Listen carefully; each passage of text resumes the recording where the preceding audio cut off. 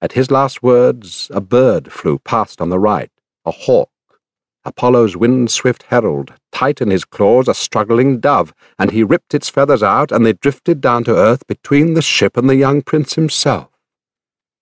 The prophet called him aside, clear of his men, and grasped his hand, exclaiming, "Look, Telemachus, the will of God just winged that bird on your right. Why, the moment I saw it here before my eyes, I knew it was a sign. No line more kingly than yours in all of Ithaca. Yours will reign forever." "If only, friend," alert Telemachus answered, "all you say comes true. You'd soon know my affection, know my gifts. Any man you meet would call you blessed." He turned to a trusted friend and said, "Piraeus, son of Clytius, you are the one who's done my bidding, more than all other friends who sailed with me to Pylos. Please take this guest of mine to your own house. Treat him kindly, host him with all good will, till I can come myself." "Of course, Telemachus," Piraeus the gallant spearman offered warmly. "Stay up country just as long as you like. I'll tend the man. He'll never lack a lodging." Piraeus boarded ship and told the crew to embark at once and cast off cables quickly. They swung aboard and sat to the oars in ranks. Telemachus fastened rawhide sandals on his feet and took from the decks his rugged bronze-tipped spear. The men cast off, pushed out, and pulled for town, as Telemachus ordered, King Odysseus' son. The prince strode out briskly, legs speeding him on till he reached the farm, where his great droves of pigs crowded their pens, and the loyal swineherd often slept beside them, always the man to serve his masters well. Book 16. Father and Son. As dawn came into the lodge, the king and loyal swineherd set out breakfast, once they had raked the fire up and got the herdsmen off with droves of pigs. And now, Telemachus. The howling dogs went nuzzling up around him, not a growl as he approached. From inside, Odysseus noticed the pack's quiet welcome, noticed the light tread of the light too, and turned to Eumaeus quickly, winged a word. "Eumaeus, here comes a friend of yours, I'd say. Someone you know, at least. The pack's not barking, must be fawning around him. I can hear his footfall." The words were still on his lips when his own son stood in the doorway there. The swineherd started up, amazed. He dropped the bowls with a clatter. He'd been busy mixing ruddy wine. Straight to the prince he rushed, and kissed his face, and kissed his shining eyes, both hands, as the tears rolled down his cheeks. As a father, brimming with love, welcomes home his darling only son in a warm embrace, what pain he's borne for him, and him alone. Home now, in the 10th year from far abroad. So the loyal swineherd hugged the beaming prince. He clung for dear life, covering him with kisses, yes, like one escaped from death. Eumaeus wept and sobbed. His words flew from the heart. "You're home, Telemachus, sweet light of my eyes.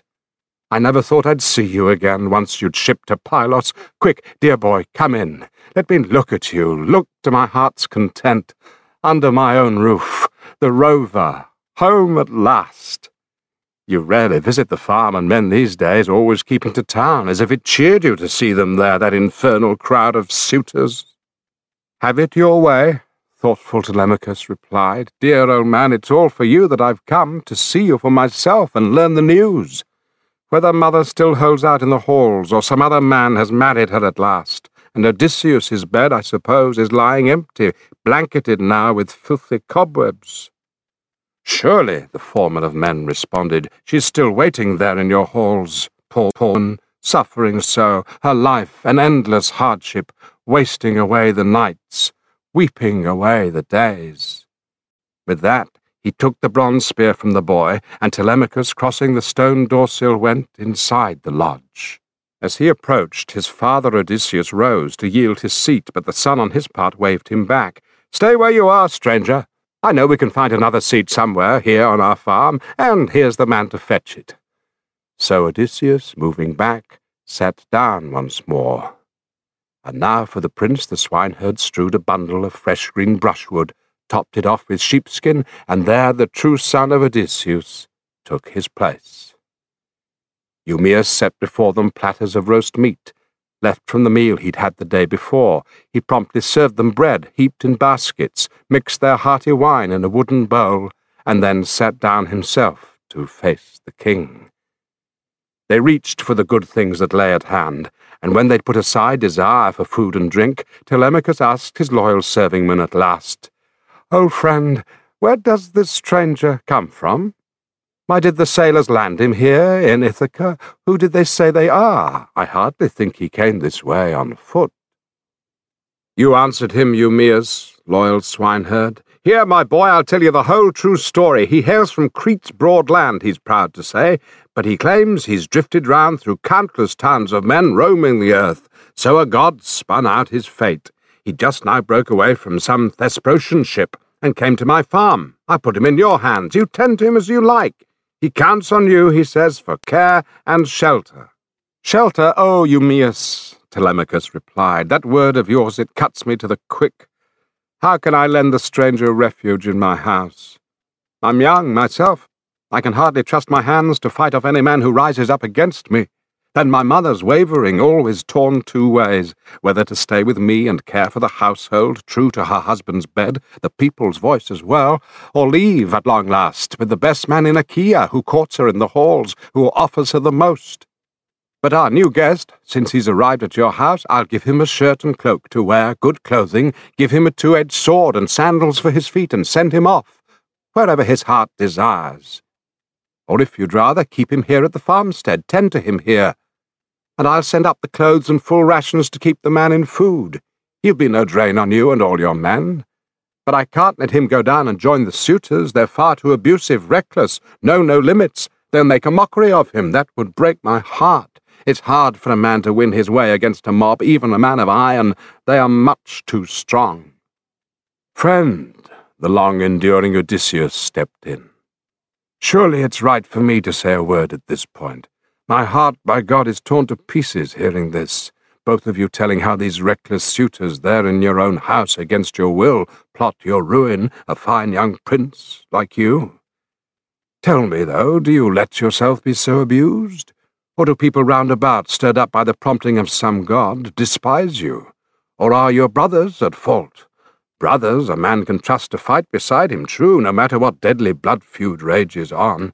Would I were young as you to match my spirit now, or I were the son of great Odysseus, or the king himself, returning from all his roving. There's still room for hope. Then let some foreigner lop my head off if I fail to march right into Odysseus's royal halls and kill them all. And what if I went down, crushed by their numbers, I fighting alone? I'd rather die cut down in my own house than have to look on at their outrage day by day. Guests treated to blows, men dragging the serving women through the noble house, exploiting them all, no shame, and the gushing wine swilled, the food squandered, gorging for gorging's sake, and the courting game goes on, no end in sight." "You're right, my friend," sober Telemachus agreed.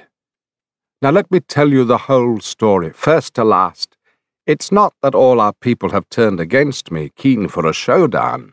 Nor have I any brothers at fault, brothers a man can trust to fight beside him true, no matter what deadly blood feud rages on. Zeus made our line a line of only sons. Arcesius had only one son, Laertes, and Laertes had only one son, Odysseus, and I'm Odysseus's only son. He fathered me, he left me behind at home, and from me he got no joy. So now our house is plagued by swarms of enemies, all the nobles who rule the islands round about, Dulichion and Sami, and wooded Zacynthus too, and all who lord it in rocky Ithaca as well, down to the last man. They court my mother, they lay waste my house, and mother, she neither rejects a marriage she despises, nor can she bear to bring the courting to an end, while they continue to bleed my household white.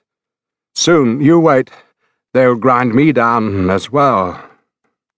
But all lies in the lap of the great gods.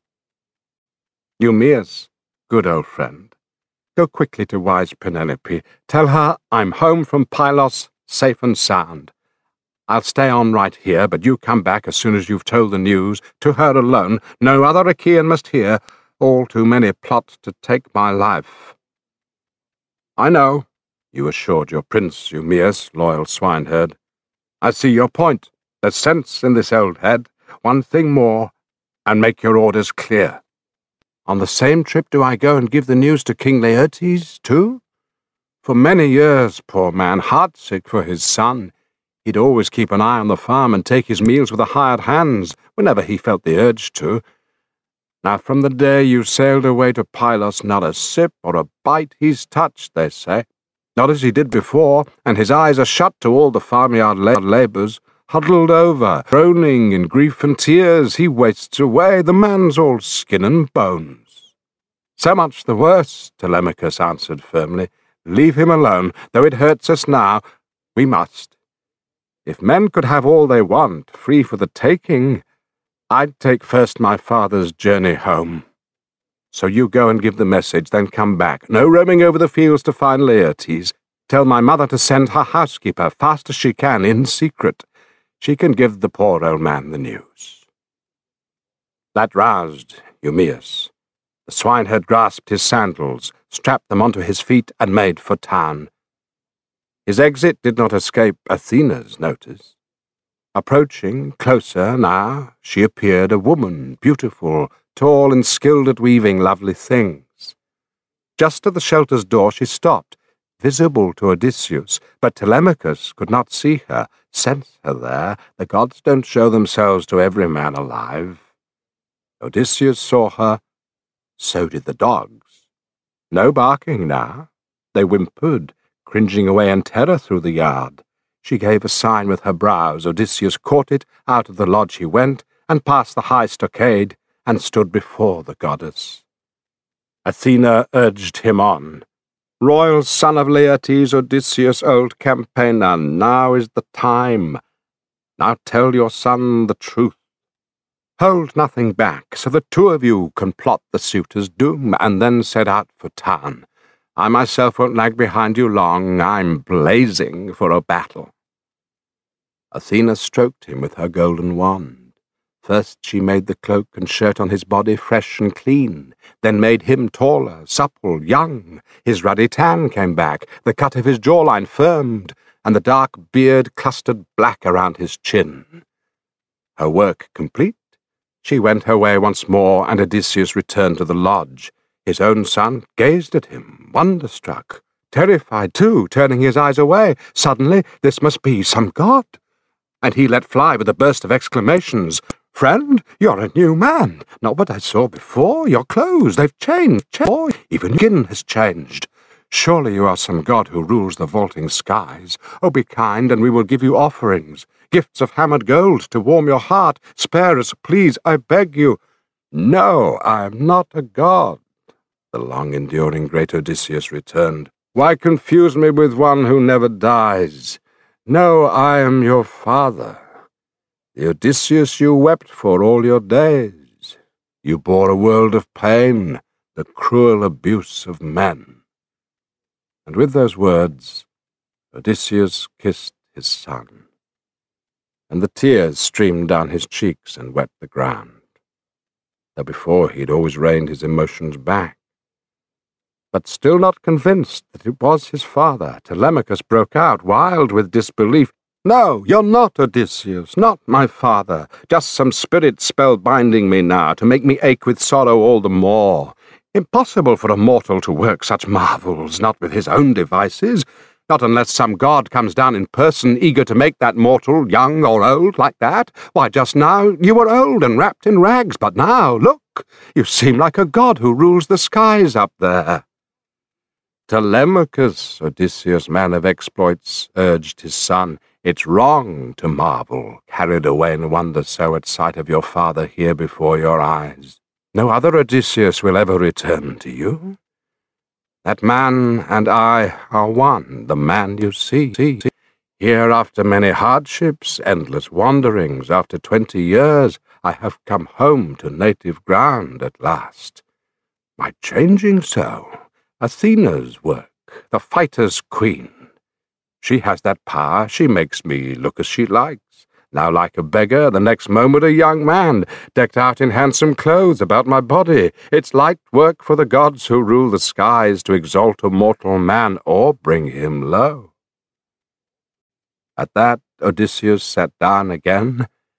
Telemachus threw his arms around his great father, sobbing uncontrollably as the deep desire for tears welled up in both. They cried out shrilling cries, pulsing sharper than birds of prey, eagles, vultures with hooked claws, when farmers plunder their nest of young too young to fly. Both men so filled with compassion, eyes streaming tears, that now the sunlight would have set upon their cries, if Telemachus had not asked his father all at once, "What sort of ship, dear father, brought you here? Ithaca at last. Who did the sailors say they are? I hardly think you came back home on foot." So long an exile, great Odysseus replied, "Surely, my son, I'll tell you the whole story now. Phaeacians brought me here, the famous sailors who ferry home all men who reach their shores. They sailed me across the sea in their swift ship. They set me down in Ithaca, sound asleep, and gave me glittering gifts, bronze and hoards of gold and robes. All lies stowed in a cave, thanks to the gods' help, and Athena's inspiration spurred me here, now, so we could plan the slaughter of our foes. Come, give me the full tally of these suitors. I must see their numbers, gauge their strength. Then I'll deploy this old tactician's wits, decide if the two of us can take them on alone without allies, or we should hunt reserves to back us up." "Father," clear-headed Telemachus countered quickly, "all my life I've heard of your great fame, a brave man in war and a deep mind in council. But what you say dumbfounds me, staggers imagination. How on earth could two men fight so many and so strong? These suitors are not just 10 or 20, they're far more. You count them up for yourself now. Take a moment. From Dulichion, 52 of them, picked young men, 6 servants in their troop. From Sami, 24. From Zacynthus, 20 Achaeans, nobles all, and the 12 best lords from Ithaca itself. Medon the heralds with them, a gifted bard, and 2 henchmen skilled to carve their meat. If we pit ourselves against all these in the house, I fear the revenge you come back home to take will recoil on our heads, a bitter, deadly blow. Think, can you come up with a friend in arms, some man to fight beside us, some brave heart?" "Let me tell you," the old soldier said. "Bear it in mind now. Listen to me closely. Think, will Athena, flanked by Father Zeus, do for the two of us? Or shall I rack my brains for another champion?" Telemachus answered shrewdly, full of poise. "Two great champions, those you name, it's true. Off in the clouds they sit, and they lord it over gods and mortal men." "Trust me," his seasoned father reassured him. "They won't hold off long from the cries and clash of battle, not when we and the suitors put our fighting strength to proof in my own halls. But now, with daybreak, home you go and mix with that overbearing crowd. The swineherd will lead me into the city later, looking old and broken, a beggar once again. If they abuse me in the palace, steel yourself, no matter what outrage I must suffer, even if they drag me through our house by the heels and throw me out or pelt me with things they hurl, you just look on. Endure it. Prompt them to quit their wild, reckless ways, try to win them over with friendly words. Those men will never listen, now the day of doom is hovering at their heads. One more thing. Take it to heart, I urge you. When Athena, queen of tactics, tells me it is time, I'll give you a nod, and when you catch that signal, round up all the deadly weapons kept in the hall, stow them away upstairs, in a storeroom's deep recess, all the arms and armour, and when the suitors miss them and ask you questions, put them off with a winning story. I stowed them away, clear of the smoke. A far cry from the arms Odysseus left when he went to Troy, fire-damaged equipment black with reeking fumes, and a god reminded me of something darker too. When you're in your cups, a quarrel might break out. You'd wound each other, shame your feasting here, and cast a pall on your courting. Iron has powers to draw a man to ruin. Just you leave a pair of swords for the two of us, a pair of spears and a pair of ox-hide bucklers right at hand, so we can break for the weapons. Seize them. Then Athena, Zeus in his wisdom, they will daze the suitors' wits. Now, one last thing, bear it in mind. You must, if you are my own true son, born of my blood, let no one hear that Odysseus has come home. Don't let Laertes know. Not Eumaeus either, none in the household, not Penelope herself. You and I alone will assess the women's mood, and we might test a few of the serving men as well. Where are the ones who still respect us both, who hold us in awe, and who shirk their duties, slighting you because you are so young? Soon enough, father, his gallant son replied. You'll sense the courage inside me, that I know. I'm hardly a flighty, weak-willed boy these days. But I think your last plan would gain us nothing. Reconsider, I urge you. You'll waste time roaming around our holdings, probing the field hands man by man, while the suitors sit at ease in our house, devouring all our goods. Those brazen rascals never spare a scrap. But I do advise you to sound the women out, who are disloyal to you, who are guiltless. The men, I say no to testing them farm by farm. That's work for later, if you have really seen a sign from Zeus whose shield is storm and thunder. Now, as father and son conspired, shaping plans, the ship that brought the prince and shipmates back from Pylos was just approaching Ithaca, home port. As soon as they put into the harbour's deep bay, they hauled the black vessel up onto dry land, and eager deckhands bore away their gear and rushed the priceless gifts to Clytius's house. But they sent a herald on to Odysseus's halls at once, to give the news to a thoughtful, cautious Penelope that Telemachus was home. Just up country now, but he'd told his mates to sail across to port, so the noble queen would not be with fright and break down in tears. And now those two men met, herald and swineherd, both out on the same errand, to give the queen the news. But once they reached the house of the royal king, the herald strode up into the serving women's midst and burst out, Your beloved son, my queen, is home at last. Eumaeus, though, bending close to Penelope, whispered every word that her dear son entrusted him to say. Message told in full, he left the halls and precincts, heading for his pigs. But the news shook the suitors, dashed their spirits. Out of the halls they crowded, past the high-walled court, and there before the gates they sat in council. Polybus's son Eurymachus opened up among them. Friends, what a fine piece of work he has carried off. Telemachus, what insolence, and we thought his little jaunt would come to grief. Up now, launch a black ship the best we can, muster a crew of oarsmen, row the news to our friends in ambush fast, bring them back at once.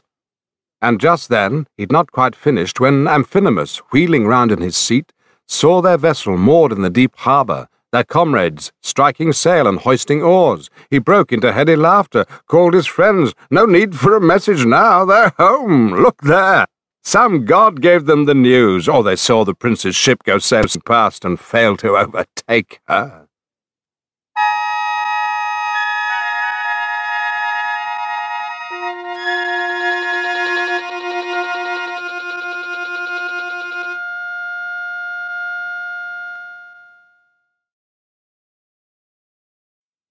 Rising, all trooped down to the water's edge as the crew hauled the vessel up onto dry land, and the hot-blooded hands bore off their gear. Then, in a pack, they went to the meeting grounds, suffering no one else, young or old, to sit among them. Eupeithes' son Antinous rose, and harangued them all. What a blow! See how the gods have saved this boy from bloody death!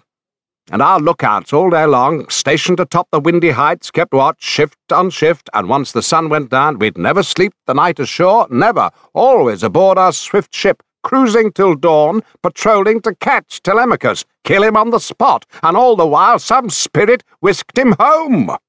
So here at home we'll plot his certain death. He must never slip through our hands again, that boy. While he still lives, I swear we'll never bring our venture off.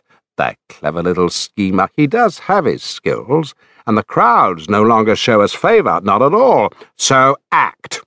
Before he can gather his people in assembly, He'll never give an inch, I know. He'll rise and rage away, shouting out to them all how we schemed his sudden death, but never caught him. Hearing of our foul play, they'll hardly sing our praises. Why, they might do us damage, run us off our lands, drive us abroad to hunt for strangers' shores. Strike first, I say, and kill him.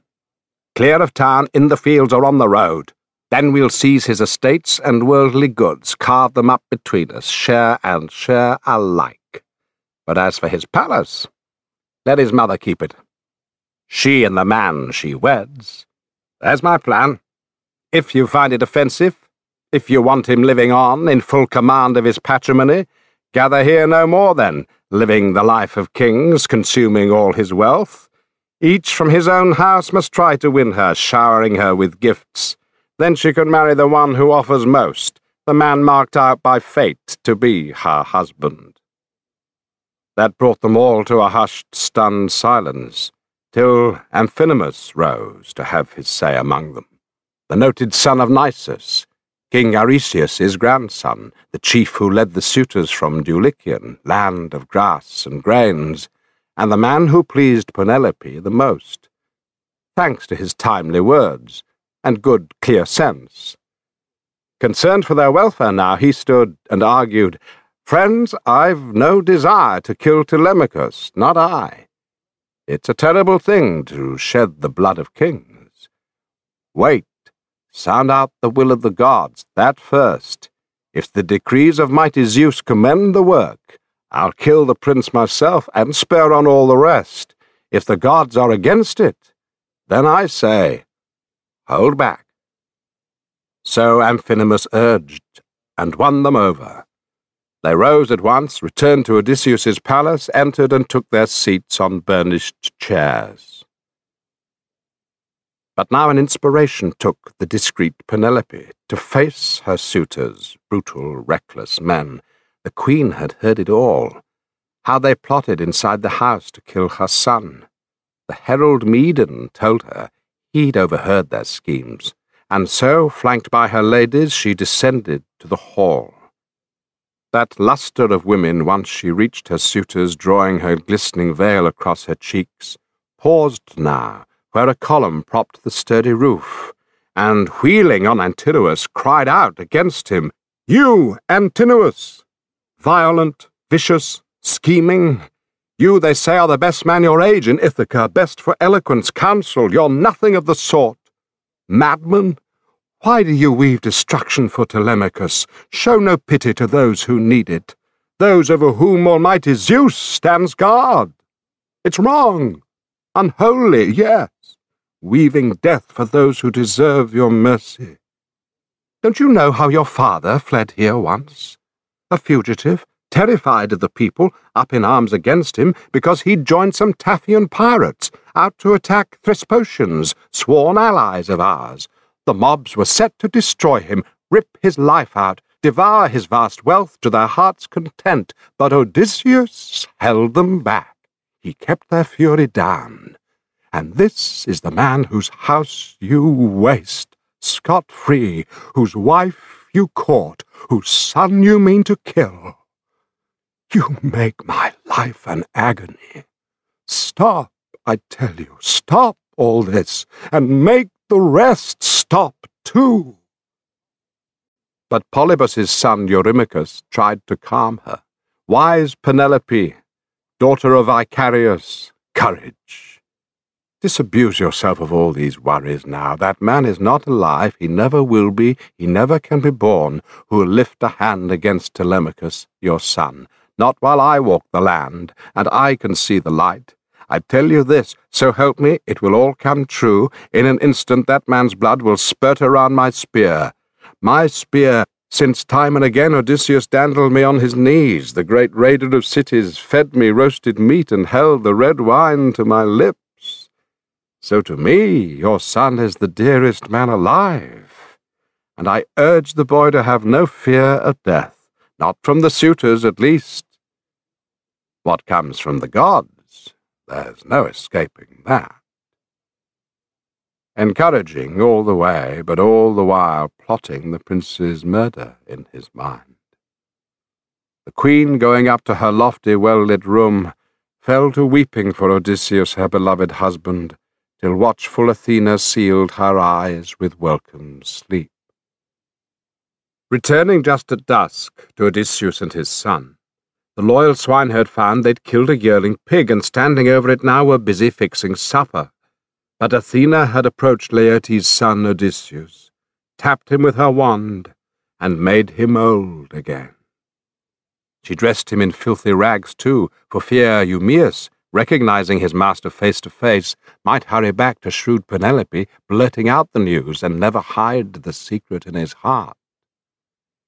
Telemachus was the first to greet the swineherd. "Welcome home, my friend. What's the talk in town?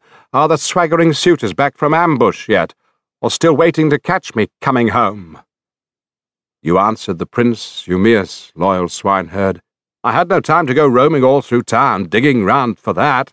My heart raced me on to get my message told and rush back here.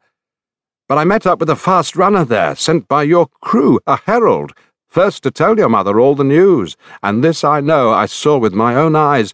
I was just above the city, heading home, clambering over Hermes Ridge, when I caught sight of a trim ship pulling into the harbour, loaded down with a crowd aboard her, shields and two-edged spears. I think they're the men you're after. I'm not sure." At that the young Prince Telemachus smiled, glancing toward his father, avoiding Eumaeus' eyes. And now, with the roasting done, the meal set out, they ate well, and no one's hunger lacked a proper share of supper. When they'd put aside desire for food and drink, they remembered bed and took the gift of sleep. Book 17. Stranger at the Gates. When young Dawn with her rose-red fingers shone once more, Telemachus strapped his rawhide sandals to his feet, and the young prince, the son of King Odysseus, picked up the rugged spear that fit his grip, and striking out for the city, told his swineherd, "I'm off to town, old friend, to present myself to mother. She'll never stop her bitter tears and mourning, well I know, till she sees me face to face. And for you, I have some orders. Take this luckless stranger to town so he can beg his supper there. And whoever wants can give the man some crumbs and a cup to drink. How can I put up with every passer-by? My mind's weighed down with troubles. If the stranger resents it, all the worse for him. I like to tell the truth, and tell it straight." "My friend," subtle Odysseus broke in, "I've no desire myself to linger here. Better that beggars cadge their meals in town than in the fields. Some willing soul will see to my needs. I'm hardly fit at my age to keep to a farm and jump to a foreman's every order. Go on, then. This man will take me, as you've told him, once I'm warm from the fire, and the sun's good and strong. Look at the clothing on my back, all rags and tatters. I'm afraid the frost at dawn could do me in, and town, you say, is a long, hard way from here." At that Telemachus strode down through the farm in quick, firm strides, brooding death for the suitors. And once he reached his well-constructed palace, propping his spear against a sturdy pillar, and crossing the stone threshold, in he went. His old nurse was the first to see him, Eurycleia, just spreading fleeces over the carved inlaid chairs. Tears sprang to her eyes. She rushed straight to the prince as the other maids of great Odysseus flocked around him, hugged him warmly, kissed his head and shoulders. Now down from her chamber came discreet Penelope, looking for all the world like Artemis or golden Aphrodite, bursting into tears as she flung her arms around her darling son, and kissed his face, and kissed his shining eyes, and sobbed, "You're home, Telemachus." Words flew from her heart. "Sweet light of my eyes, I never thought I'd see you again. Once you shipped to Pylos against my will, so secret out for news of your dear father. Quick, tell me, did you catch sight of the man? Meet him?" "What?" "Please, mother," steadied Telemachus replied, "don't move me to tears. Don't stir the heart inside me. I've just escaped from death. Sudden death. No. Bathe now. Put on some fresh clothes. Go up to your own room with your serving women. pray and promise the gods a generous sacrifice to bring success, if Zeus will ever grant us the hour of our revenge. I myself am off to the meeting grounds to summon up a guest who came with me from abroad when I sailed home. I sent him on ahead with my trusted crew. I told Piraeus to take him to his house, treat him well, host him with all good will, till I could come myself. Words to the mark that left his mother silent. She bathed now, put on some fresh clothes, prayed, and promised the gods a generous sacrifice to bring success, if Zeus would ever grant the hour of their revenge. Spear in hand, Telemachus strode on through the hall and out, and a pair of sleek hounds went trotting at his heels. And Athena lavished a marvellous splendour on the prince, so the people all gazed in wonder as he came forward. The swaggering suitors clustered, milling round him, welcome words on their lips and murder in their hearts. But he gave them a wide berth as they came crowding in, and there where Mentor sat, Antiphus, Halitherses too, his father's loyal friends from the early days, he took his seat, as they pressed him with their questions. And just then Piraeus, the gallant spearman, approached, leading the stranger through the town and out onto the meeting grounds. Telemachus, not hanging back, went right up to greet Theoclymenus, his guest. But Piraeus spoke out first. "Quickly now, Telemachus, send some women to my house to retrieve the gifts that Menelaus gave you." "Wait, Piraeus," wary Telemachus cautioned. "We've no idea how all of this will go. If the brazen suitors cut me down in the palace, off guard, and carve apart my father's whole estate, I'd rather you yourself or one of his friends here keep those gifts and get some pleasure from them. But if I can bring down slaughter on that crew, you send the gifts to my house. We'll share the joy." Their plans made, he led the way-worn stranger home, and once they reached the well-constructed palace, spreading out their cloaks on a chair or bench, into the burnished tubs they climbed and bathed. When women had washed them, rubbed them down with oil, and drawn warm fleece and shirts around their shoulders, out of the baths they stepped and sat on high-backed chairs. A maid brought water soon, in a graceful golden pitcher, and over a silver basin tipped it out so they might rinse their hands, then pulled a gleaming table to their side. A staid housekeeper brought on bread to serve them, appetizers aplenty too, lavish with her bounty. Penelope sat across from her son beside a pillar, leaning back on a low chair and winding fine-spun yarn. They reached out for the good things that lay at hand, and when they'd put aside desire for food and drink, the queen, for all her composure, said at last, "Telemachus, I'm going back to my room upstairs and lie down on my bed. That bed of pain my tears have streaked year in, year out, from the day Odysseus sailed away to Troy with Atreus's 2 sons. But you never had the heart, before those insolent suitors crowd back to the house, to tell me clearly about your father's journey home, if you've heard any news." "Of course, mother," thoughtful Telemachus reassured her quickly. "I will tell you the whole true story now. We sailed to Pylos, to Nestor, the great king, and he received me there in his lofty palace, treated me well and warmly, yes, as a father treats a long-lost son just home from voyaging, years abroad. Such care he showered on me, he and his noble sons. But of strong, enduring Odysseus, dead or alive, he's heard no news, he said, from any man on earth. He sent me on to the famous spearman Atrides Menelaus, on with a team of horses drawing a bolted chariot, and there I saw her, Helen of Argos. All for her, Achaeans and Trojans suffered so much hardship, thanks to the gods' decree. The lord of the war cry Menelaus asked at once what pressing need had brought me to lovely Lacedaemon, and when I told him the whole story first to last, the king burst out, "How shameful! That's the bed of a brave man of war they'd like to crawl inside, those spineless craven cowards." Weak as the doe that beds down her fawns in a mighty lion's den, her newborn sucklings, then trails off to the mountain spurs and grassy bends to graze her fill, but back the lion comes to his own lair, and the master deals both fawns a ghastly bloody death. Just what Odysseus will deal that mob, ghastly death.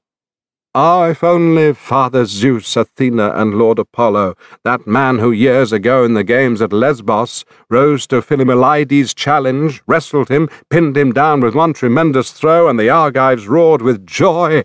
If only that Odysseus sported with those suitors, our blood-wedding, a quick death would take the lot. But about the things you've asked me so intently, I'll skew and sidestep nothing, not deceive you ever. Of all he told me, the old man of the sea who never lies, I'll hide or hold back nothing, not a single word. He said he'd seen Odysseus on an island, ground down in misery, off in a goddess's house, the nymph Calypso, who holds him there by force. He has no way to voyage home to his own native land, no trim ships in reach, no crew to ply the oars, and set him scudding over the sea's broad back. So Menelaus, the famous spearman, told me. My mission accomplished, back I came at once, and the gods sent me a stiff following wind that sped me home, to the native land I love. His reassurance stirred the queen to her depths, and the godlike seer, Theoclymenus, added firmly, Noble lady, wife of Laertes' son Odysseus, Menelaus can have no perfect revelations. Mark my words, I will make you a prophecy quite precise, and I'll hold nothing back. I swear by Zeus, the first of all the gods, by this table of hospitality here, my host, by Odysseus' hearth where I have come for help, I swear Odysseus is on native soil here and now, poised or on the prowl, learning of these rank crimes. He's sowing seeds of ruin for all your suitors. So clear, so true, that bird sign I saw as I sat on the benched ship and sounded out the future to the prince. If only, my friend, reserved Penelope exclaimed, everything you say would come to pass. You'd soon know my affection, know my gifts. Any man you meet would call you blessed. And so the three confided in the halls, while all the suitors before Odysseus's palace amused themselves with discus and long-throwing spears, out on the levelled grounds, free and easy as always, full of swagger. When the dinner hour approached and the sheep came home from pastures near and far, driven in by familiar drovers, Medon called them all, their favourite herald, always present at their meals. My young lords, now you've played your games to your heart's content, come back to the hall so we can fix your supper. Nothing's better than dining well on time. They came at his summons, rising from the games, and now bustling into the well-constructed palace, flinging down their cloaks on a chair or bench, they butchered hulking sheep and fatted goats, full-grown hogs, and a young cow from the herd, preparing for their feast. At the same time, the king and his loyal swineherd geared to leave the country for the town. Eumaeus, foreman of men, set things in motion. Friend, I know you're keen on going down to town today, just as my master bid, though I'd rather you stay here to guard the farm, but I prize the boy. I fear he'll blame me later, a dressing down from your master's hard to bear, so off we go now. The shank of the day is past. You'll find it colder, with nightfall coming on. I know, I see your point, the crafty man replied. There's sense in this old head, so let's be off. And from now on, you lead me all the way. Just give me a stick to lean on. If you have one ready cut, you say the road is treacherous, full of slips and slides. With that he flung his beggar's sack across his shoulders, torn and tattered, slung from a fraying rope. Eumaeus gave him a staff that met his needs. Then the two moved out, leaving behind them dogs and herdsmen to stay and guard the farm. And so the servant led his master toward the city, looking for all the world like an old and broken beggar hunched on a stick, his body wrapped in shameful rags. Down over the rugged road they went, till hard by town they reached the stone-rimmed fountain running clear where the city people came and drew their water. Ithacus built it once, with Neritus and Polycto. Round it a stand of poplar thrived on the dank soil, all in a nestling ring, and down from a rock ledge overhead the cold water splashed, and crowning the fountain rose an altar stone erected to the nymphs, where every traveller paused and left an offering. Here Dolius's son Melanthius crossed their path, herding his goats with a pair of drovers' help, the pick of his flocks, to make the suitors' meal. As soon as he saw them there, he broke into a flood of brutal foul abuse that made Odysseus's blood boil. "Look," he sneered, "one scum nosing another scum along. Dirt finds dirt by the will of God, it never fails. Stinking pig boy, where do you take your filthy swine, this sickening beggar who licks the pots at feasts? Hanging round the doorposts, rubbing his back, scavenging after scraps. No heroes' swords and cauldrons, not for him. Hand him over to me, I'll teach him to work a farm, muck out my stalls, pitch feed to the young goats. Whey to drink will put some muscle on his hams. Oh no, he's learned his lazy ways too well. He's got no itch to stick to good hard work. He'd rather go scrounging round the countryside begging for crusts to stuff his greedy gut. Let me tell you, so help me, it's the truth. If he sets foot in King Odysseus's royal palace, salvos of footstools flung at his head by all the lords will crack his ribs as he runs the line of fire through the house." Wild, reckless taunts, and just as he passed Odysseus, the idiot lurched out with a heel and kicked his hip. But he couldn't knock the beggar off the path, he stood his ground so staunchly. Odysseus was torn. Should he wheel with his staff and beat the scoundrel senseless, or hoist him by the midriff, split his skull on the rocks? He steeled himself instead, his mind in full control. But Eumaeus glared at the goatherd, cursed him to his face, then lifted up his hands and prayed his heart out. "O nymphs of the fountain, daughters of Zeus, if Odysseus ever burned you, the long thighs of lambs or kids covered with rich fat, now bring my prayer to pass. Let that man come back. Some god guide him now. He'd toss to the winds the flashy show you make Melanthius, so cocksure, always strutting round the town while worthless field hands leave your flocks a shambles." "Listen to him," the goatherd shouted back. "All bark and no bite from the vicious mutt. One fine day I'll ship him out in a black lugger miles from Ithaca, sell him off for a good stiff price.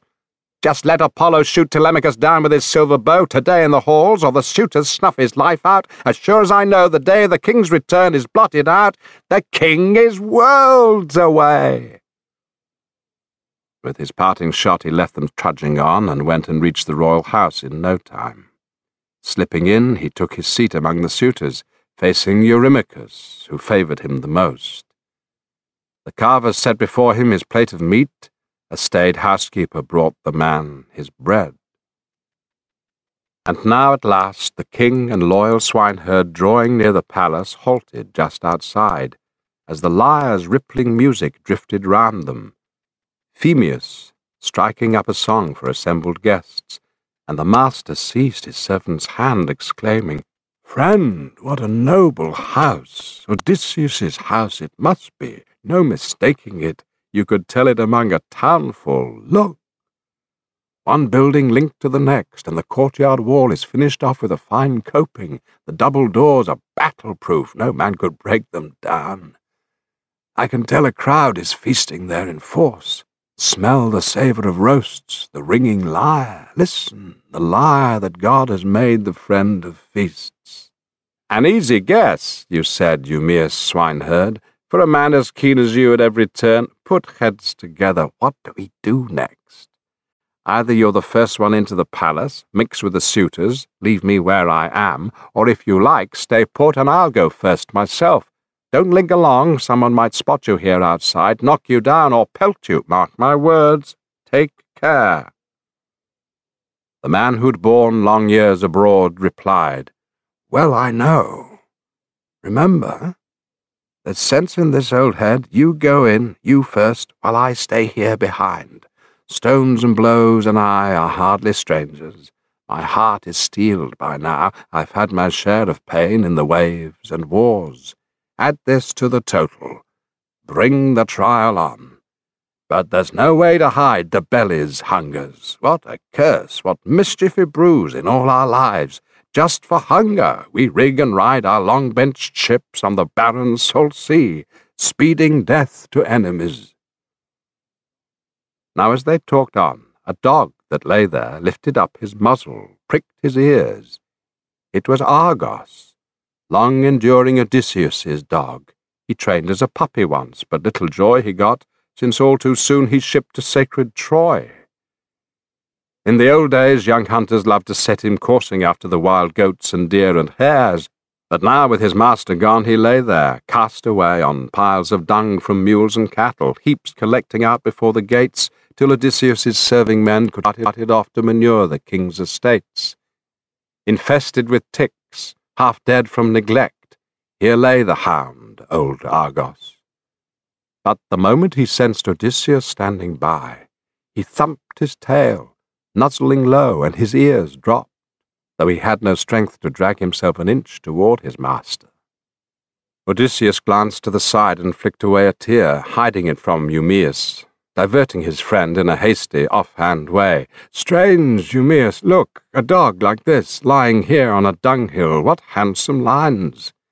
But I can't say for sure if he had the running speed to match his looks, or he was only the sort that gentry spoil at table, show dogs, masters pamper for their points." "You told the stranger Eumaeus, loyal swineherd. Here, it's all too true, here's the dog of a man who died in foreign parts. But if he had now the form and flair he had in his glory days, as Odysseus left him, sailing off to Troy, you'd be amazed to see such speed, such strength. No quarry he chased in the deepest, darkest woods could ever slip this hound. A champion tracker, too. Ah, but he's run out of luck now, poor fellow. His master's dead and gone, so far from home, and the heartless women tend him not at all. Slaves with their lords no longer there to crack the whip lose all zest to perform their duties well. Zeus, the old thunderer, robs a man of half his virtue the day the yoke clamps down around his neck." With that he entered the well-constructed palace, strode through the halls and joined the proud suitors. But the dark shadow of death closed down on Argos's eyes, the instant he saw Odysseus 20 years away. Now Prince Telemachus, first by far to note the swineherd coming down the hall, nodded briskly, called, and waved him on. Eumaeus, glancing about, picked up a handy stool where the carver always sat, slicing meat for the suitors feasting through the house. He took and put it beside the prince's table, facing him, straddled it himself, as a steward set a plate of meat before the man, and served him bread from trays. Right behind him came Odysseus, into his own house, looking for all the world like an old and broken beggar, hunched on a stick, his body wrapped in shameful rags. Just in the doorway, just at the ashwood threshold, there he settled down. Leaning against the cypress post, a master joiner planed smooth and hung with a plumb line years ago. Telemachus motioned the swineherd over now, and choosing a whole loaf from a fine wicker tray, and as much meat as his outstretched hands could hold, he said, "Now take these to the stranger, tell him too, to make the rounds of the suitors, beg from one and all. Bashfulness for a man in need is no great friend." And Eumaeus did his bidding, went straight up to the guest and winged a greeting. "Here, stranger, Prince Telemachus sends you these, and tells you too to make the rounds of the suitors, beg from one and all. Bashfulness for a beggar, he says, is no great friend." "Powerful Zeus," the crafty king responded, "grant that your prince be blessed among mankind, and all his heart's desires come to pass." Taking the food in both hands, setting it down, spread out on his filthy sack before his feet, the beggar fell to his meal, as the singer raised a song throughout the house. Once he'd supped, and the stirring bard had closed, the suitors broke into uproar down along the hall. And now Athena came to the side of Laertes' royal son, and urged him, "Go now, gather crusts from all the suitors, test them, so we can tell the innocent from the guilty." But not even so would Athena save one man from death. Still off he went, begging from each in turn, circling left to right, reaching out his hand like a beggar from the day that he was born. They pitied him, gave him scraps, were puzzled too, asking each other, "Who is this? Where's he from?" till the goatherds Melanthius shouted out in their midst, "Listen to me, you lords who court our noble queen. I'll tell you about the stranger. I've seen him before. I know for a fact the swineherd led him in, though I have no idea who the fellow is or where he thinks he comes from." At that Antinous wheeled on Eumaeus, lashing out at him. "Your Highness, swineherd, why drag this to town? Haven't we got our share of vagabonds to deal with, disgusting beggars who lick the feasters' plates? Isn't it quite enough, these swarming crowds consuming your master's bounty? Must you invite this rascal in the bargain?" "Antinous, high-born as you are," you told the man, Eumaeus, "that was a mean, low speech. Now who'd go out, who on his own hook, not I, and ask a stranger in from nowhere, unless he had some skills to serve the house, a prophet, a healer who cures disease, a worker in wood, or even a God-inspired bard whose singing warms the heart? They're the ones asked in around the world. A beggar?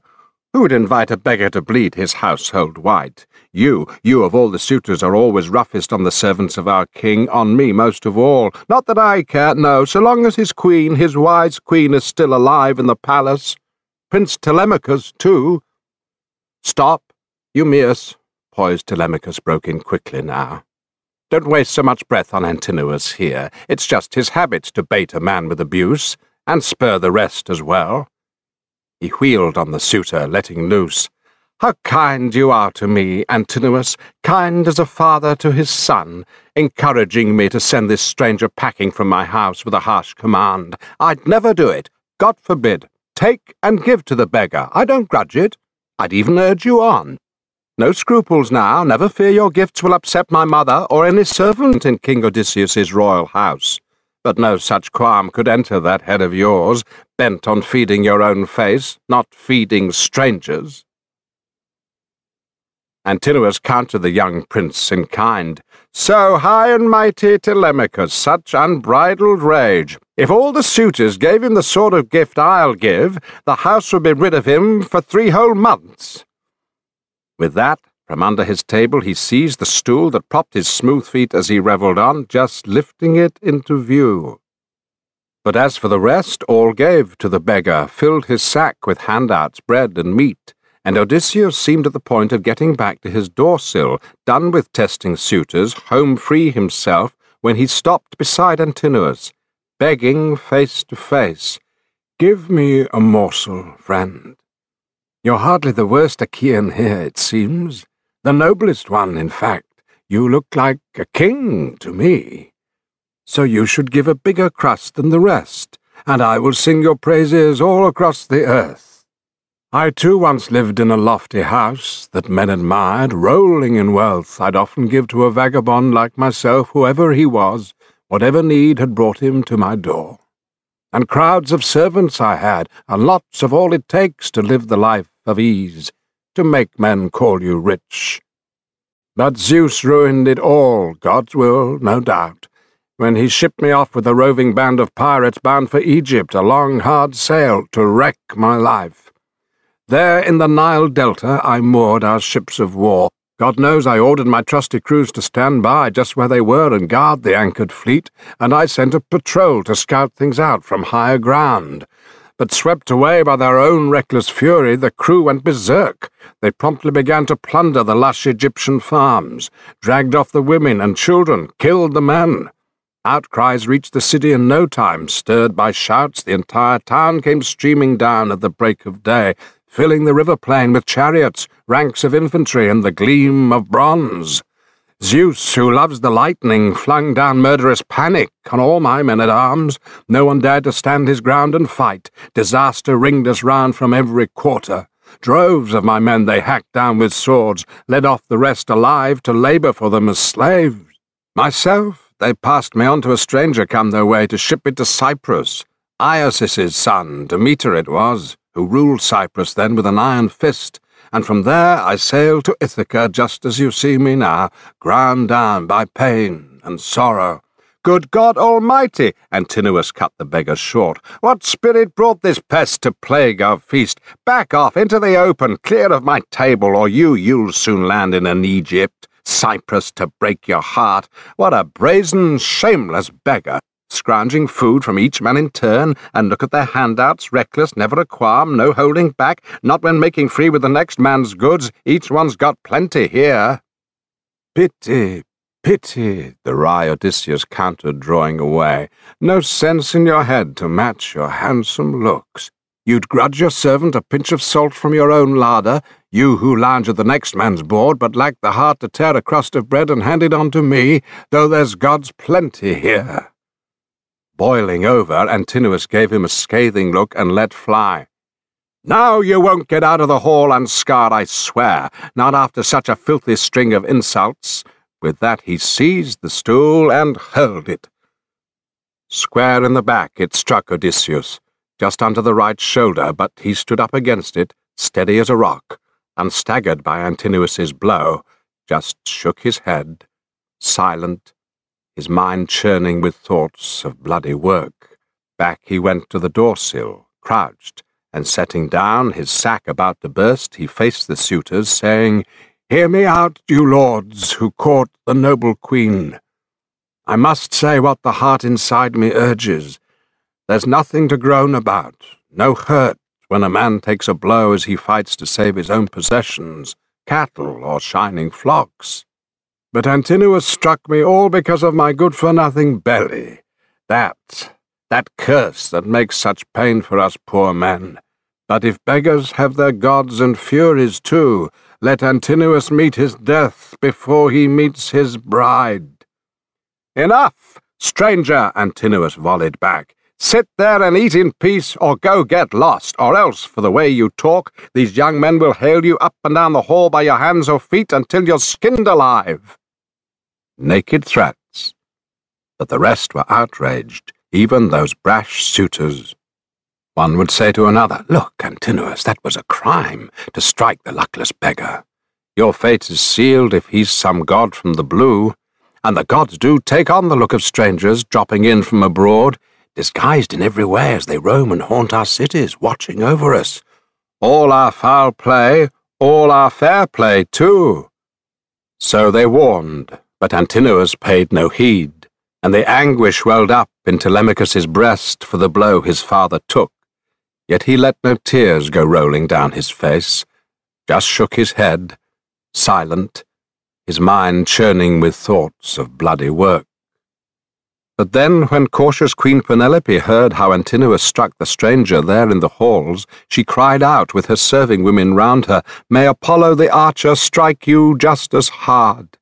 And her housekeeper Eurynome added quickly, "If only our prayers were granted, then not one of the lot would live to see dawn climb her throne tomorrow." "Dear old woman," alert Penelope replied, "they're all hateful, plotting their vicious plots.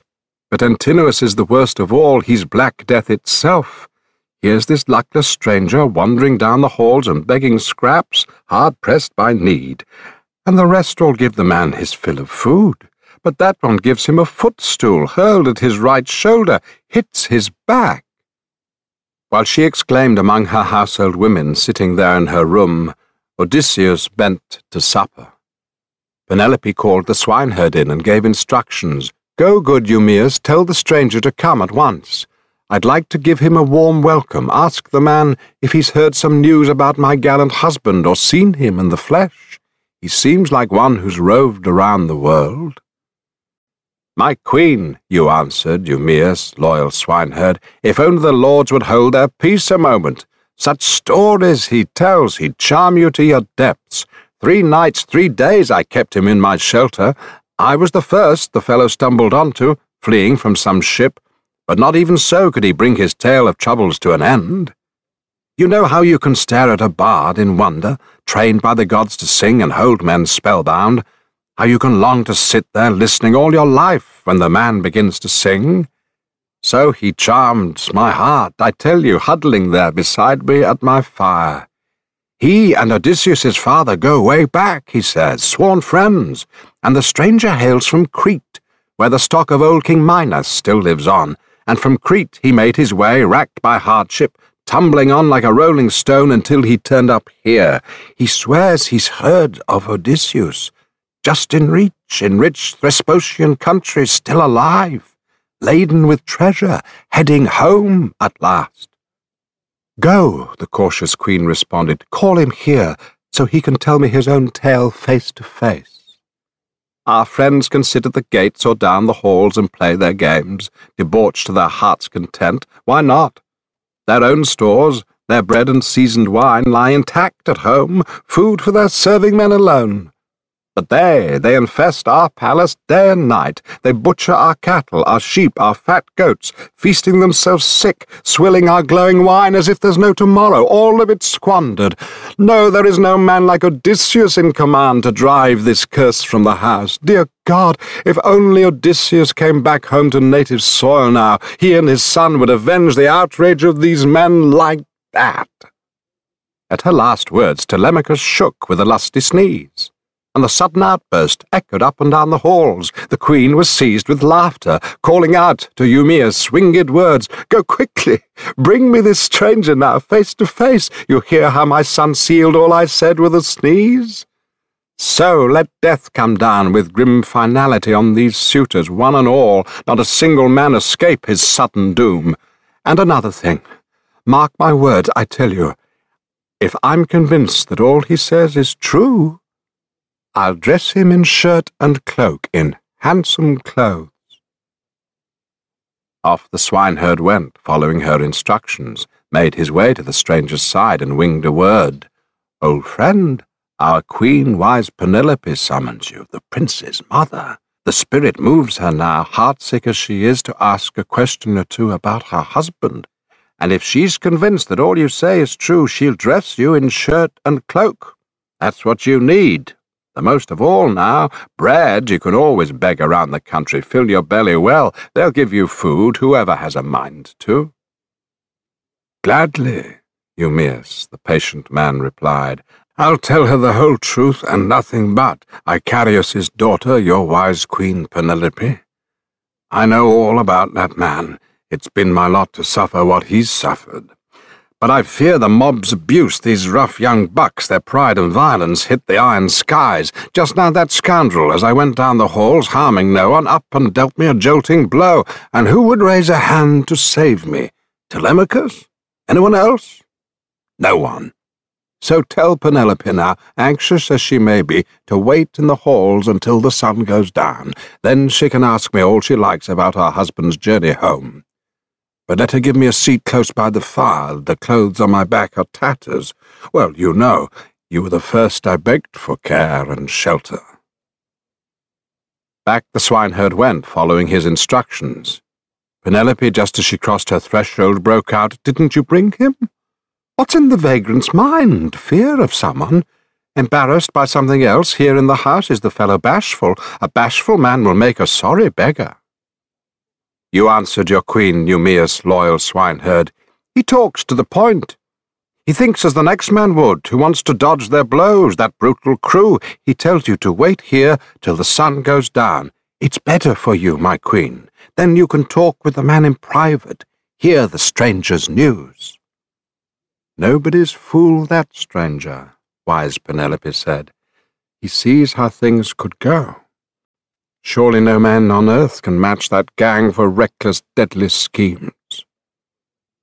So she agreed. And now, mission accomplished, back the loyal swineherd went to mix with the suitors. Moving next to the prince, he whispered a parting word, their heads close together so no one else could hear. "Dear boy, I must be off to see to the pigs and the whole farm. You're living, mine as well.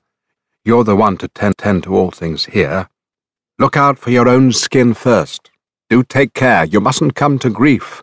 Crowds of your own countrymen plot to your death. Let Zeus wipe out the lot before they kill us all." "Right you are, old friend," the canny prince replied. "Now off you go, once you've had your supper, but come back bright and early. Bring some good sound boars for slaughter. Yes, I'll tend to all things here. I and the deathless gods." And the swineherd sat down again on his polished stool, and once he'd supped and drunk to his heart's content, back he went to his pigs, leaving the royal precincts still filled with feasters, all indulging now in the joys of dance and song. The day was over. Dusk was falling fast. Book 18. The Beggar King of Ithaca. Now along came this tramp, this public nuisance who used to scrounge a living round the streets of Ithaca, notorious for his belly, a ravenous bottomless pit for food and drink. But he had no pith, no brawn, despite the looming hulk that met your eyes. Arneas was his name, so his worthy mother called him at birth, but all the young men called him Iris for short, because he'd hustle messages at any beck and call. Well, he came by to rout the king from his own house, and met Odysseus now with a rough, abusive burst. "Get off the porch, you old goat, before I haul you off by the leg. Can't you see them give me the wink, all of them here to drag you out? And so I would, but I've got some pangs of conscience. Up with you, man, or before you know it, we'll be trading blows." A killing look, and the wily old soldier countered, "Out of your mind? What damage have I done you? What have I said? I don't grudge you anything, not if the next man up and gives you plenty. This door-sill is big enough for the both of us. You've got no call to grudge me what's not yours. You're another vagrant, just like me, I'd say, and it lies with the gods to make us rich or poor, so keep your fists to yourself. Don't press your luck, don't rile me, or old as I am, I'll bloody your lips, splatter your chest, and buy myself some peace and quiet for tomorrow. I doubt you'll ever come lumbering back again to the halls of Laertes' royal son, Odysseus." "Look who's talking," the beggar rumbled in anger. "How this pot-bellied pig runs off at the mouth like an old crone at her oven. Well, I've got a knockout blow in store for him. I'll batter the tramp with both fists, bash every tooth from his jaws. I'll litter the ground with teeth like a rogue sow's, punished for rooting corn. Belt up, so the lords can see us fight it out. How can you beat a champion half your age?" Tongue-lashing each other, tempers flaring, there on the polished sill before the lofty doors. And Antinous, that grand prince, hearing them wrangle, broke into gloating laughter, calling to the suitors, "Friends, nothing like this has come our way before. What sport some god has brought the palace now, the stranger and Iris. Look, they'd battle it out together, fists flying. Come, let's pit them against each other, fast." All leapt from their seats with whoops of laughter, clustering round the pair of ragged beggars there, as Eupeithes' son Antinous planned the contest. "Quiet, my fine friends, here's what I propose. These goat sausages sizzling here in the fire, we packed them with fat and blood to have for supper. Now, whoever wins this bout and proves the stronger, let that man step up and take his pick of the lot. What's more, from this day on, he feasts among us. No other beggar will we allow inside to cadge his meals from us." They all cheered, but Odysseus' foxy veteran plotted on. "Friends, how can an old man worn down with pain stand up to a young buck? It's just this belly of mine, this troublemaker, tempts me to take a licking. So first, all of you swear me a binding oath. Come, not one of you steps in for Iris here, strikes me a foul blow to pull him through and lays me in the dust."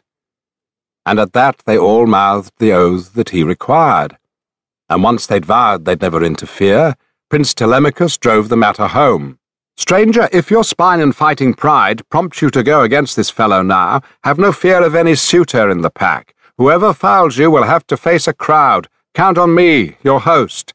And 2 lords back me up, Antinous and Eurymachus. Both are men of sense." They all shouted approval of the prince, as Odysseus belted up, roping his rags around his loins, baring his big rippling thighs, his boxers' broad shoulders, his massive chest and burly arms on full display, as Athena stood beside him, fleshing out the limbs of the great commander. Despite their swagger, the suitors were amazed, gaping at one another, trading forecasts. "Iris will soon be ironed out for good. He's in for the beating he begged for all along. Look at the ham of that old gaffer, just under his rags." Each outcry jolted Iris to the core too late. The servants trussed his clothes up, dragged him on, the flesh on his body quaking now with terror. Antinous rounded on him, flinging insults. You clumsy ox, you're better off dead or never born at all, if you cringe at him, paralyzed with fear of an old broken hulk, ground down by the pains that harmed his steps. Mark my word, so help me, I'll make it good.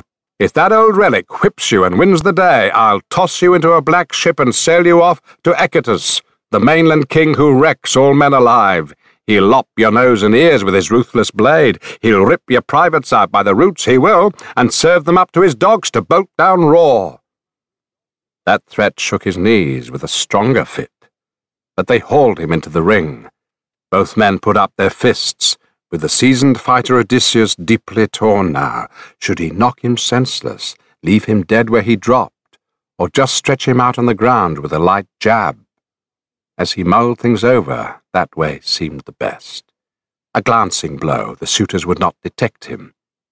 The two men squared off, and Iris hurled a fist at Odysseus's right shoulder as he came through with a hook below the ear, pounding Iris's neck, smashing the bones inside.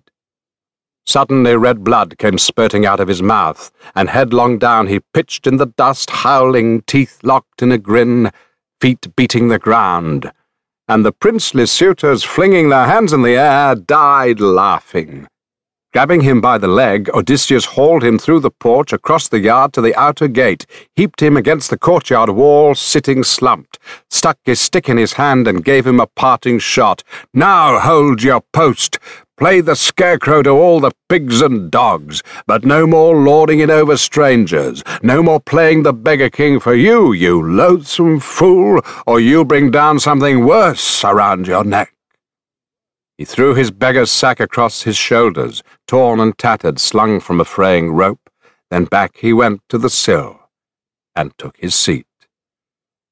The suitors ambled back as well, laughing jauntily, toasting the beggar warmly now, those proud young blades, one man egging the other on. "Stranger, friend, may Zeus and the other deathless gods fill up your sack with blessings, all your heart desires. You've knocked him out of action, that insatiable tramp, that parasite on the land. Ship him off to Echetus, fast, the mainland king who wrecks all men alive." Welcome words, and a lucky omen too. Odysseus's heart leapt up. Antinous laid before him a generous goat sausage, bubbling fat and blood. Amphimenus took 2 loaves from the wicker tray and set them down beside him, drank his health in a golden cup, and said, "Cheers, old friend, old father, saddled now as you are with so much trouble. Here's to your luck. Great days from this day on." And the one who knew the world replied at length, "Amphimenus, you seem like a man of good sense to me. Just like your father, at least I've heard his praises. Nisus of Dulichium, a righteous man and rich. You're his son, they say. You seem well-spoken, too.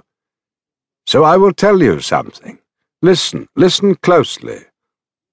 Of all that breathes and crawls across the earth, our Mother Earth breeds nothing feebler than a man. So long as the gods grant him power, spring in his knees, he thinks he will never suffer affliction down the years. But then, when the happy gods bring on the long, hard times, bear them he must against his will and steel his heart. Our lives, our mood and mind as we pass across the earth turn as the days turn, as the Father of men and gods makes each day dawn. I too seemed destined to be a man of fortune once, and a wild wicked swathe I cut, indulged my lust for violence, staking all on my father and my brothers. Look at me now. And so I say, let no man ever be lawless all his life. Just take in peace what gifts the gods will send.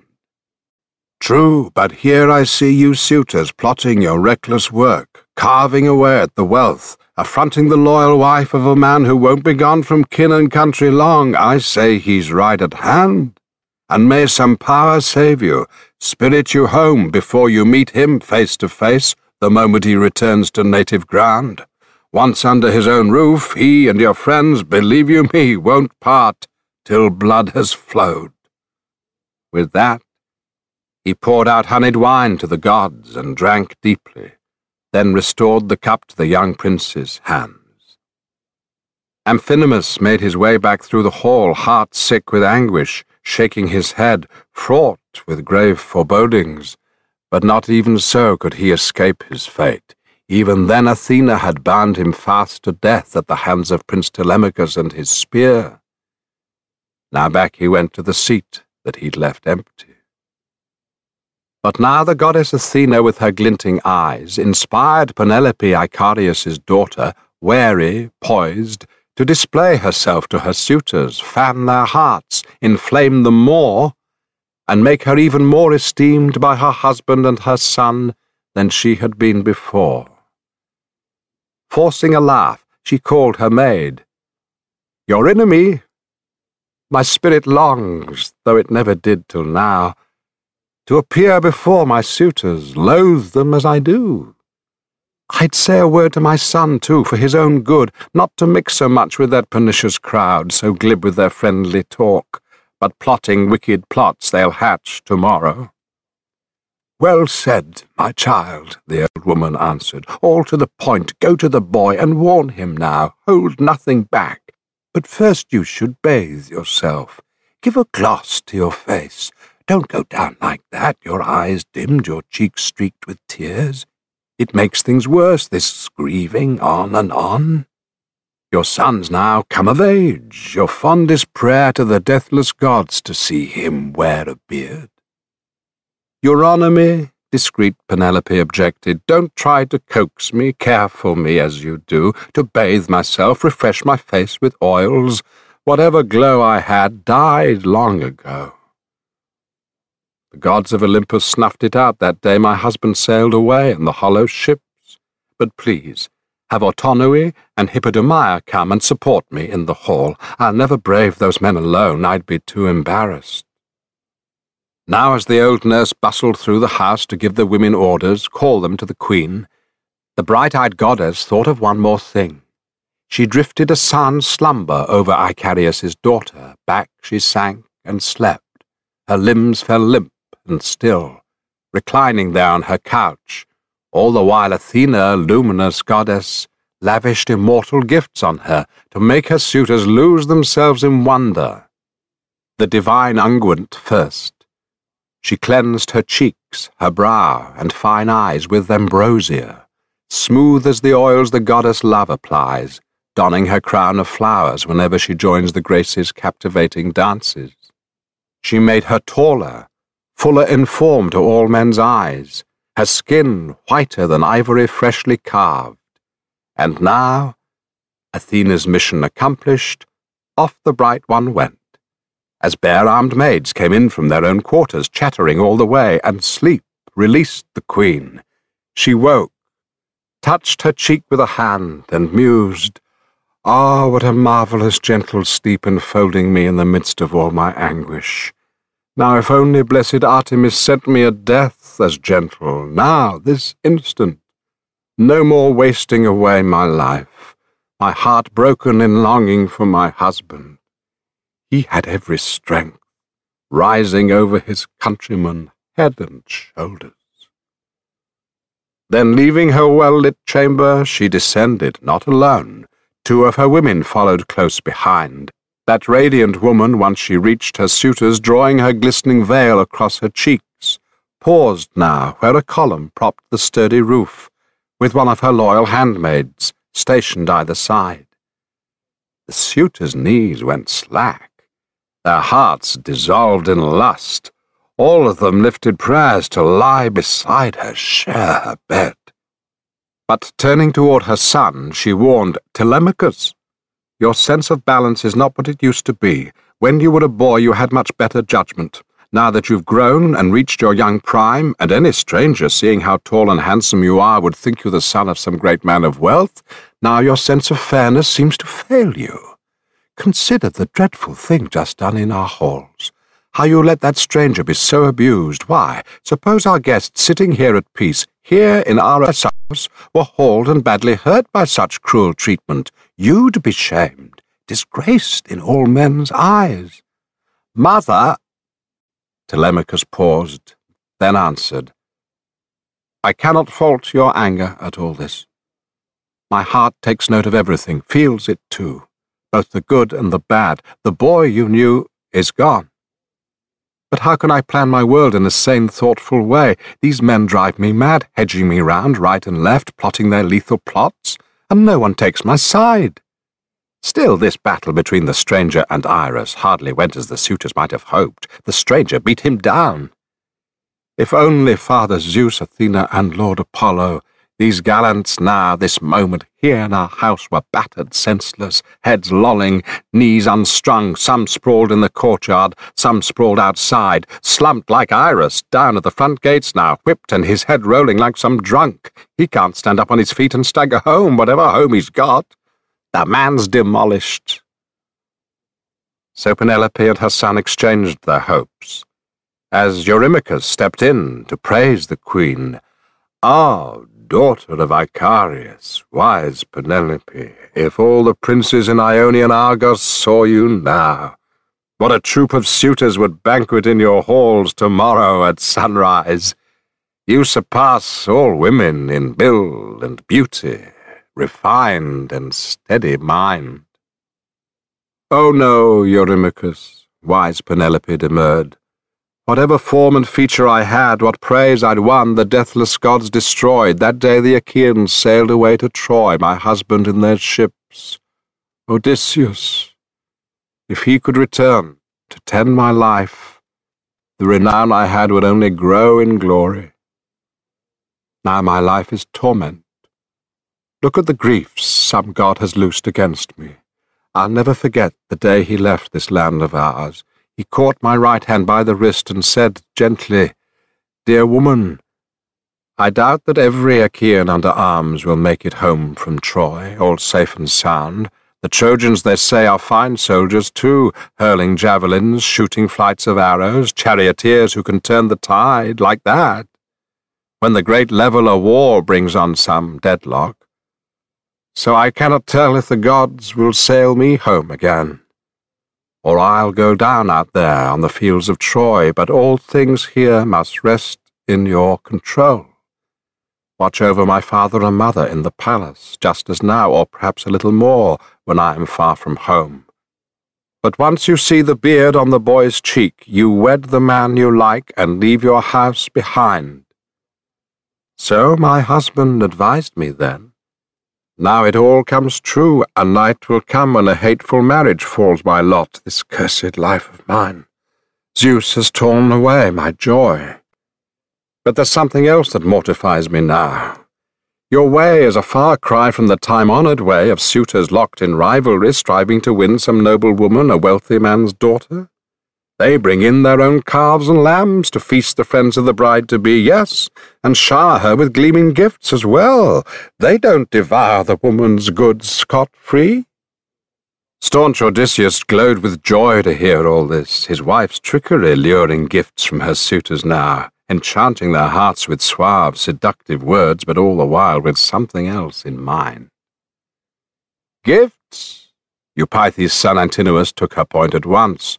"Daughter of Icarius, sensible Penelope, whatever gifts your suitors would like to bring, accept them. How ungracious to turn those gifts away. We won't go back to our own estates or anywhere else till you have wed the man you find the best." So he proposed, and all the rest agreed. Each suitor sent a page to go and get a gift. Antinous' man brought in a grand resplendent robe, stiff with embroidery, clasped with 12 gold brooches, long pins that clipped into sheathing loops with ease. Eurymachus' man brought in a necklace, richly wrought, gilded, strung with amber and glowing like the sun. Eurydamas' 2 men came with a pair of earrings, mulberry clusters dangling in triple drops, with a glint to catch the heart. From the halls of Lord Pisander, Polyctor's son, a servant brought a choker, a fine gleaming treasure, and so each suitor in turn laid on a handsome gift. Then the noble queen withdrew to her upper room, her file of waiting ladies close behind her, bearing the gorgeous presents in their arms.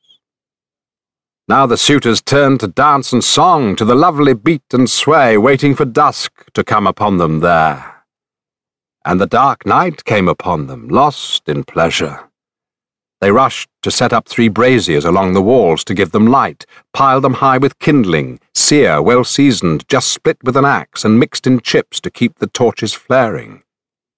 The maids of Odysseus, steady man, took turns to keep the fires up, but the king himself, dear to the gods and cunning to the core, gave them orders brusquely. "Maids of Odysseus, your master gone so long, quick now, off you go to the room where your queen and mistress waits. Sit with her there and try to lift her spirits, combing wool in your hands or spinning yarn. But I will trim the torches for all her suitors, even if they would like to revel on till morning mounts her throne. They'll never wear me down. I have a name for lasting out the worst." At that the women burst into laughter, glancing back and forth. Flushed with beauty, Melantho mocked him shamelessly. Dolius was her father, but Penelope brought her up. She treated her like her own child and gave her toys to cheer her heart, but despite that her heart felt nothing for all her mistress's anguish now. She was Eurymachus's lover, always slept with him. She was the one who mocked her king and taunted cock of the walk. Did someone beat your brains out? Why not go to bed down at the blacksmith's cosy forge, or a public place where tramps collect? Why here, blithering on non-stop, bold as brass in the face of all these lords? No fear in your heart? Wine's got to your wits? Or do you always play the fool and babble nonsense? Lost your head, have you, because you drubbed that hobo, Irus? You wait. A better man than Irus will take you on. He'll box both sides of your skull with heavy fists and cart you out of the palace, gushing blood. You wait, you bitch. The hardened veteran flashed a killing look. "I'll go straight to the prince with your foul talk. The prince will chop you to pieces here and now." His fury sent the women fluttering off, scattering down the hall with panic shaking every limb. They knew he spoke the truth. But he took up his post by the flaring braziers, tending the fires closely, looking after them all, though the heart inside him stirred with other things, ranging ahead now to all that must be done. But Athena had no mind to let the brazen suitors hold back now from their heart-rending insults. She meant to make the anguish cut still deeper into the core of Laertes' son Odysseus. Polybus's son Eurymachus launched in first, baiting the king to give his friends a laugh. "Listen to me, you lords who court our noble queen. I simply have to say what's on my mind. Look, surely the gods have fetched this beggar here to Odysseus's house. At least our torchlight seems to come from the sheen of the man's own head. There's not a hair on his bald pate, not a wisp." Then he wheeled on Odysseus, raider of cities. "Stranger, how would you like to work for me if I took you on? I'd give you decent wages, picking the stones to lay a tight, dry wall, or planting tall trees on the edge of my estate. I'd give you rations to last you year-round, clothes for your body, sandals for your feet.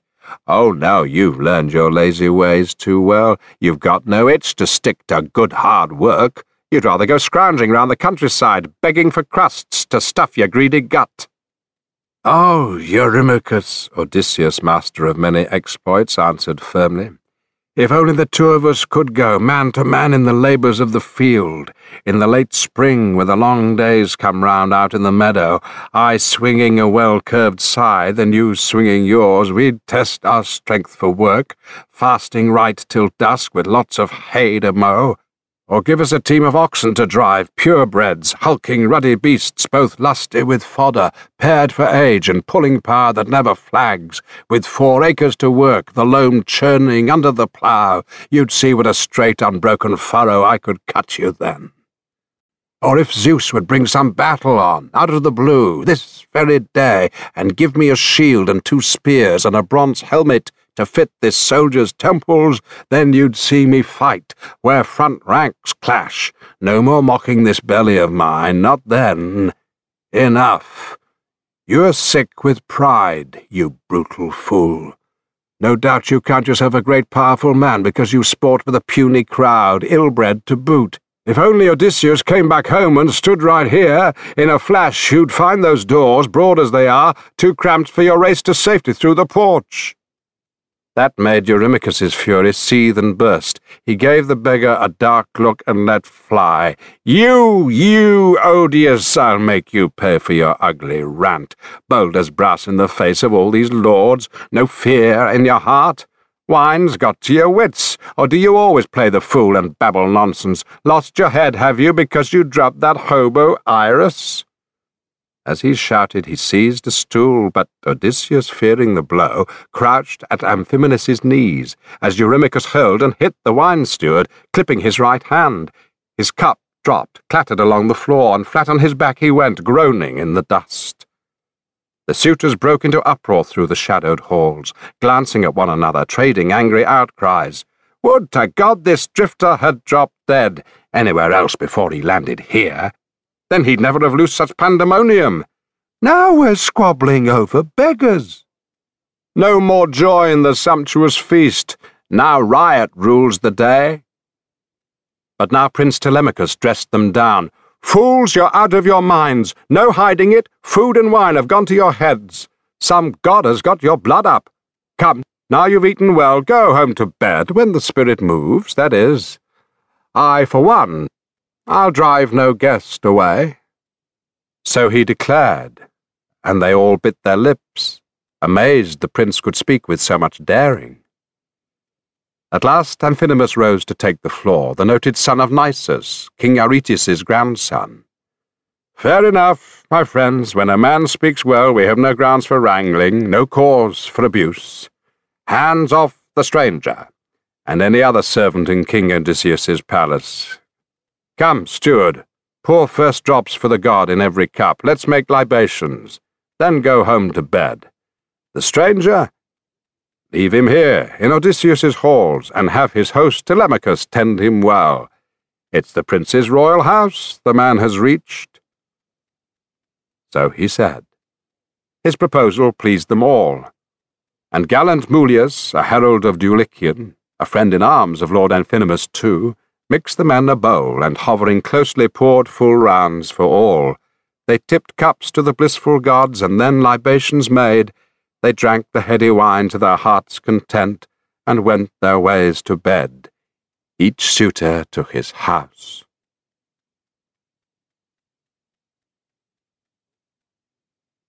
Book 19. Penelope and Her Guest. That left the great Odysseus waiting in his hall, as Athena helped him plot the slaughter of the suitors. He turned at once to Telemachus, brisk with orders. Now we must stow the weapons out of reach, my boy, all the armors and armor, and when the suitors miss them and ask you questions, put them off with a winning story. I stowed them away, clear of the smoke, a far cry from the arms Odysseus left when he went to Troy. Fire-damaged equipment, black with reeking fumes. And a god reminded me of something darker, too. When you're in your cups, a quarrel might break out. You'd wound each other, shame your feasting here, and cast a pall on your courting. Iron has powers to draw a man to ruin.